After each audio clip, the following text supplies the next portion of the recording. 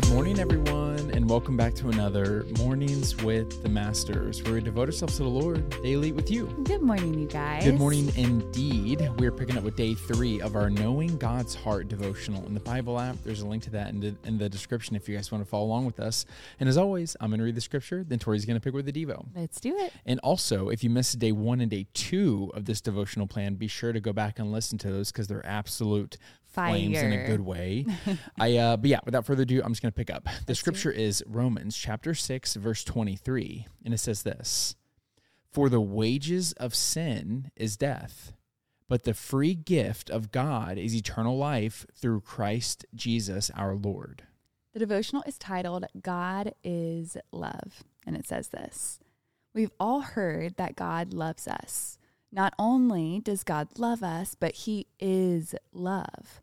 Our God is synonymous with love, not the kind of love that we attribute to earthly possessions or temporary feelings, but the kind of love that is beyond us. This love is perfect because God is love. Not only is he love, but he loves. The only reason we can ever truly love someone is because God loved us first. From the beginning of mankind, God has loved his people. But in the Old Testament, there was a huge gap between our perfect God and sinful people. God's wrathful actions often dealt with that sin. And because we know our God is a loving God, it's usually something that our limited minds don't get. If God is love, then why did he seem so mean? The truth is that sin had to be paid for. That's why God sent Jesus to die once and for all to make people right with God. Let's talk about 2 aspects of this trait of God: his love and how he loves us. The love of God. God's love is undeniable because of his miraculous works. We see evidence of his love every single day, when a child is born, when the sun rises, and when we choose to be kind to others. God's love came first. God's love is undaunted when we mess things up. He's not surprised or let down when we fail. God's love is unrivaled above all else. Nothing compares to it. No words can adequately express it. No mind can fully comprehend it. But that doesn't mean we can't accept it and live in it. God's love for us. God's love for us isn't dependent on us loving him back. According to 1 John 4, 9 and 10, God showed his love for us by sending Jesus to a world as an atoning sacrifice for our sins. The Apostle Paul told us in Romans 5:8 that Jesus died for us while we were still sinners. God doesn't need us to get right with him before we come to him. The way we get right with him is to simply come to him. He loves us that much. Yeah, so there's something I kind of want to talk about with everyone who's listening. I hope it parallels to this devotional, but it's actually been something that's kind of been on my heart. We were actually just discussing this over on our Discord with our patrons, but it was this idea of God is love. And I wanted to talk about like something that's super important, and that's like the meaning behind words. Mm-hmm. Because whenever we say God is love, it's like, okay, well, what do you mean God is love? Like, what is loving? Does this mean that I agree with everything you say? Does this mean I affirm everything you say?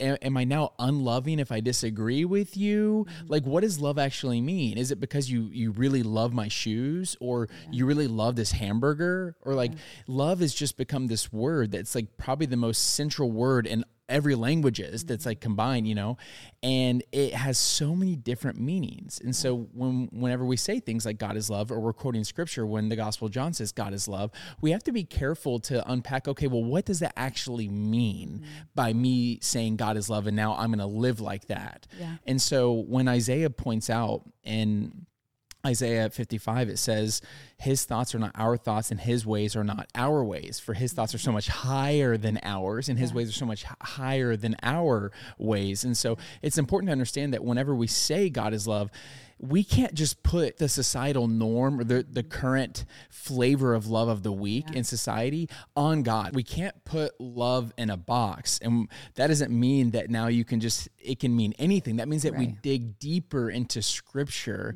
to better get an idea of what that means. Because better definition of it. A better definition, and ultimately God's definition of love. Yes. Because that's the thing that we have to stand firm on, because it is so easy for us to kind of live in this world where it's like, oh yeah, God's love. And it's just like kind of, you just kind of go with the flow, but it's like, okay, but what does that really mean? Yeah. And the more we dig into scripture and the more we hear about his character and we get to know God's heart, like what this devotional is talking about, and we get to understand God's beauty and then God's loving beauty, or God's beautiful love for us, then we're going to have a better understanding of what that actually means to us versus us projecting our kind of, no offense to any of us, our superficial, minimized version of love projected on God, saying that, oh yeah, well, God loves me, but I'm actually only projecting the love that I'm allowing myself to receive because my parents didn't show me love, so now I don't let God show me love, or oh,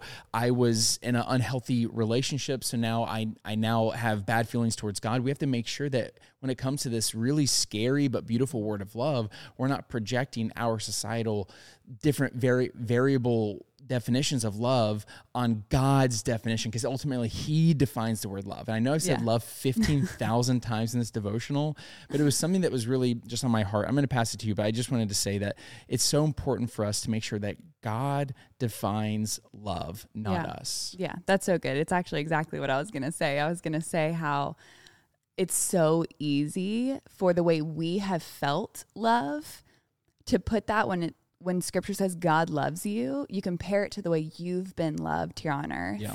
And I think that's really, really dangerous. We were just listening to a sermon and he was talking about how maybe you've been the person that you walk into a certain room and no one really reacts to you. No one's necessarily excited that you're in the room. And maybe you felt like an outcast. Maybe you felt like the wallflower. Maybe you've just not felt welcome in certain spaces. But I just want to let you know, like when you walk into the throne room, when you walk into God's presence, when you step in, his face shines upon you. He lights up. He says, welcome home. Yeah. I'm so excited to see you. I'm so excited to hear from you. I'm so excited to cover you with my peace, with my presence, with my joy, with identity. I want to speak over you. I want to love on you. I see you. Yeah. His love is so much higher than any love you will ever experience here on earth. And yes, as the married couples out there, our love for our spouse should reflect the love of Christ, but we fall short doing that every single day. We should aspire to have the kind of love that the Bible talks about, love that is patient, love that is kind, love that keeps no record of wrongs. But it's hard, and that's why we need the Holy Spirit working and active inside of us so that our love here on earth can look anything similar to God's love. But keep in mind, once again, we fall short all the time. We will never meet the glory of God, right? And so we fall short, but God doesn't fall short. God never falls short. And so his love for you is perfect. He will always love you. He will always meet with you. He will never cancel his appointment with you in his appointment book. Like, he is your father. He is your friend. He is your comforter. He is your Prince of Peace. Remember that. Remember that when we say God is love and God loves you, it is so much better than any love you'll ever experience here on earth. Yeah, it's so powerful. Specifically, something that you said really stuck out to me, and that God doesn't cancel his appointments with us. Because I think we've all been on the receiving side of a friend or a family member or whoever, like canceling a hangout, canceling a dinner, whatever that may be. And we were let down, you know what I mean? And it is what it is. It happens. I'm sure we've canceled on other people too. Yeah. But it's just when you think about how faithful God is and how he desires to have relationship with us, so much so that for God so loved the world that he sent his only begotten son down to die for us. Mm-hmm. It was just this, he's so faithful to love on us. And I think I love what you said in this devotional, because I didn't want to just harp too much on the negativity of just kind of on the devaluation of the word love, but it was just more to esteem and magnify his version of love, to know that we're probably only seeing and witnessing and experiencing a small percentage of it. Small fraction. There's so much more to it. And the best way that we get to know that is by digging deep into his word. And that means in our free time.